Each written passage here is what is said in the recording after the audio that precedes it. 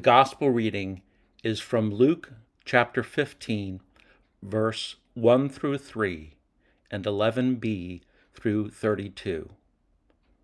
All the tax collectors and sinners were coming near to listen to Jesus, and the Pharisees and the scribes were grumbling and saying, "This fellow welcomes sinners and eats with them." So Jesus told them this parable. There was a man who had 2 sons. The younger of them said to his father, "Father, give me the share of the property that will belong to me." So he divided his property between them.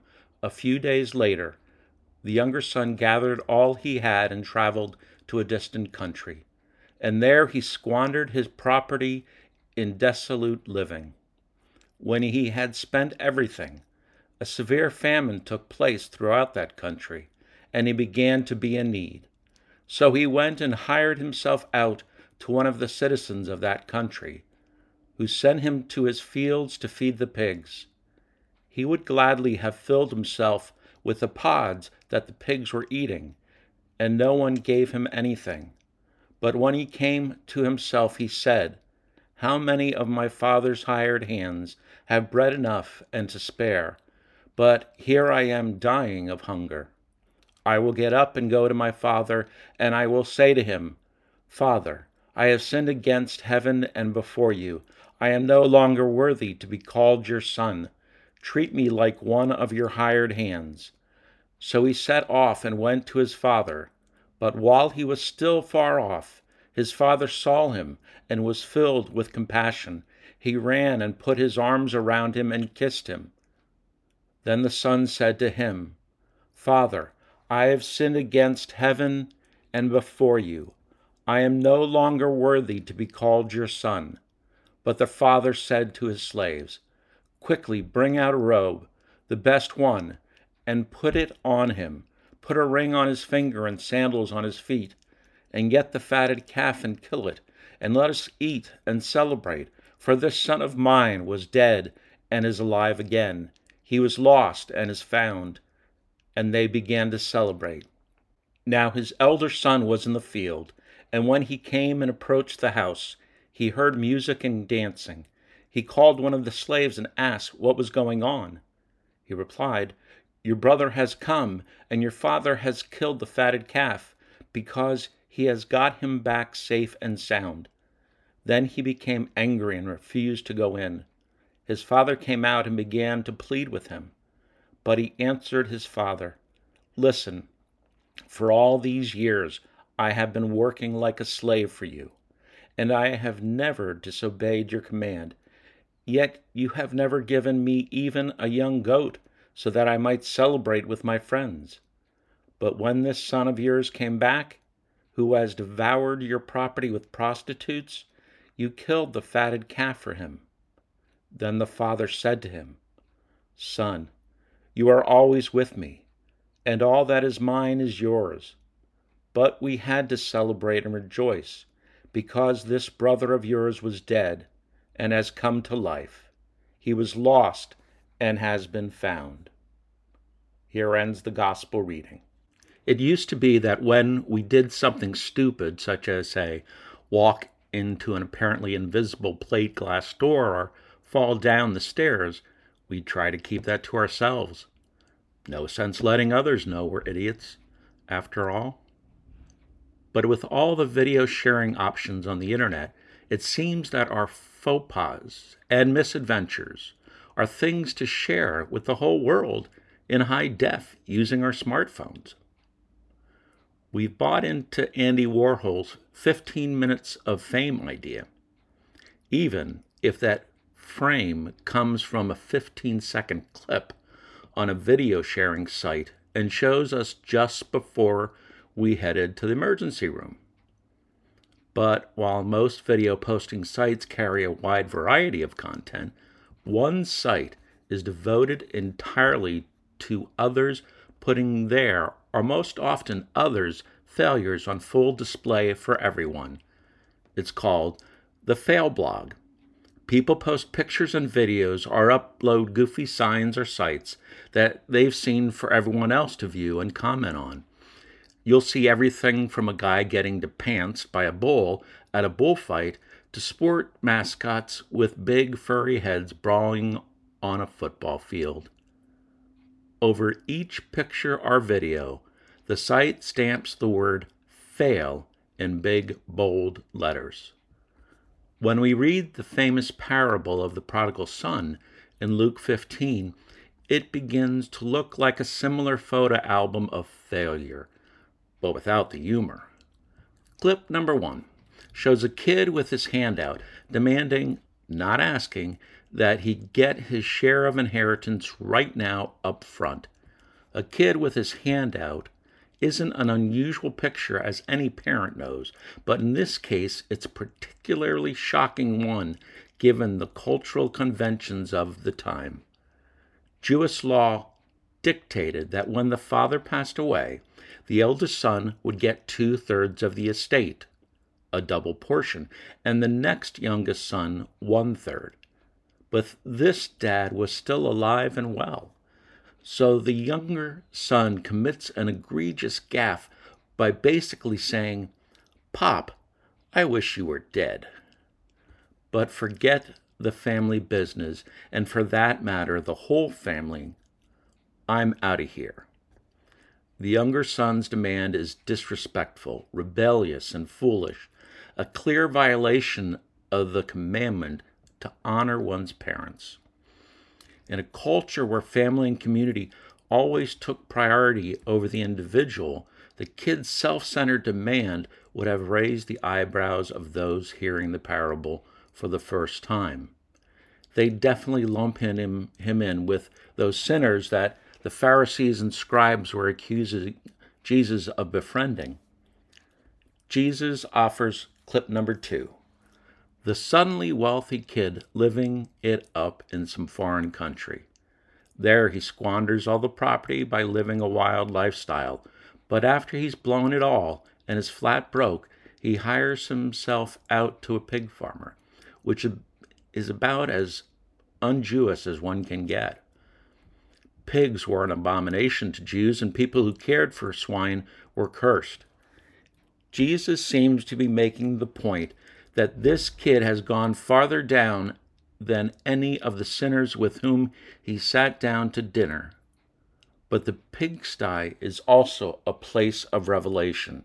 In the midst of piles of pig poo, the son decided to go home. Notice, though, that at least initially, it's more of a pragmatic decision than a penitential one. He's a hired hand to the pig farmer and gets nothing, so he figures that if he goes home, he can at least get hired by the family business and get what the other servants are getting. Yeah, he'll have to do a mea culpa, but at least he'll have a full belly. Of course, we know the next picture, that of a father racing down the driveway to embrace his long-lost sinner son and calling for a great party to be thrown in his honor. In the first century context, Jesus' hearers might have been more likely to initially assign the biggest failure in the whole story to the father, who is really more the subject of the parable than the prodigal son, for whom he's more readily known. In the first place, the Pharisees and scribes would certainly have stamped fail on the father's willingness to give the boy his inheritance in the first place. A good father would have squashed such a rebellion in a child rather than give in to it. And then, after this kid has the nerve to actually show his face back on the family farm, the father disgraces himself by running out to meet him while he was still far off. Not only that, the father actually forgives the boy and restores him to the status of son, even though the kid had disowned himself from the family. Where was the rebuke? Where was the lesson? Where was the justice in all that? Dad was a failure here for sure. The older son thinks so too. He wants justice, wants retribution, wants what's coming to him. But all Dad says is, we had to celebrate and rejoice because this brother of yours was dead and has come to life. He was lost and has been found. This parable of the loving father and his two sons was designed to invite selfish, righteous Pharisees and scribes to see how they had become the older brother, failing to experience the joy and celebration that God does when sinners, who includes all of us, come home. But it was also designed to remind us all of the embarrassing lengths to which God, in the person of Jesus, would go to make that homecoming a reality. Read the Gospels and you see that Jesus had a habit of turning failures into the heroes of his stories. The Good Samaritan and the dishonest manager are just two examples that frame this particular story in Luke. Jesus picked losers such as tax collectors to be his disciples and partied with people who everyone in polite and pious society would have considered to be failures on a whole lot of levels. Lent reminds us that the story of Jesus inevitably moves toward the cross, the ultimate picture of failure and disgrace. Jesus was willing to risk the embarrassment of being stripped, beaten, and hanged naked, to die and to be held up as a failure for the whole world to see on that Friday. It is through failure that God chooses to save the world, chooses to save you. As Paul would later put it, the cross was and is a stumbling block to Jews and foolishness to Gentiles, but to those who are the called, both Jews and Greeks, Christ the power of God and the wisdom of God. For God's foolishness is wiser than human wisdom, and God's weakness is stronger than human strength. We don't know for sure if it's true, but I can imagine the father with outstretched arms as he ran toward his son. One could wonder if Jesus, when getting to this point in the story where the forgiving father runs out to meet his wayward son, opened his arms wide to illustrate the point. Whether he did that day or not, we can't know. But we know that he did later. Jesus later stretched his hands as far open as possible, so far that it caused excruciating pain, and to show that those arms would always be open when we needed God's embrace. He had them nailed open on a cross. They still are. They are still wide open, ready to embrace you. Amen.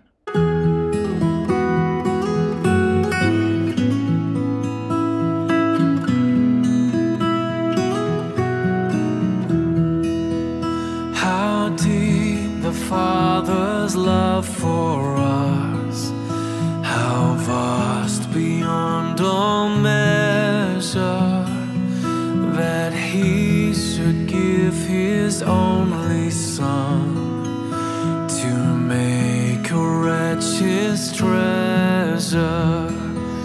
How great the pain of searing loss, the Father turns his face away, as wounds which mar the chosen one bring many sons to glory.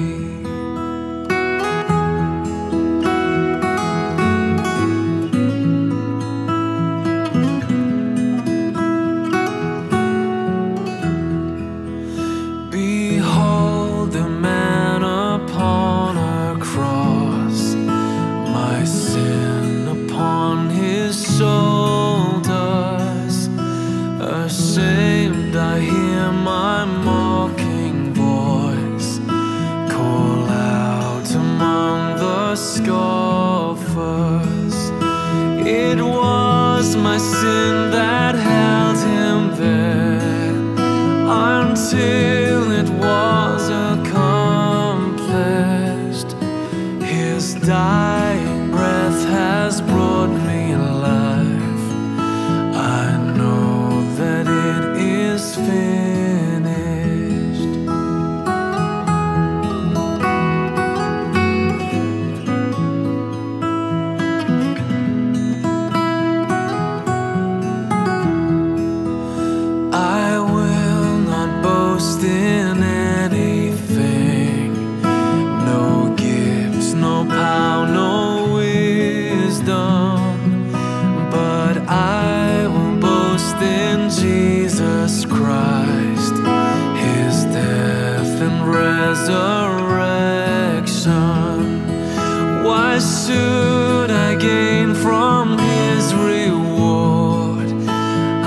cannot give an answer, but this I know.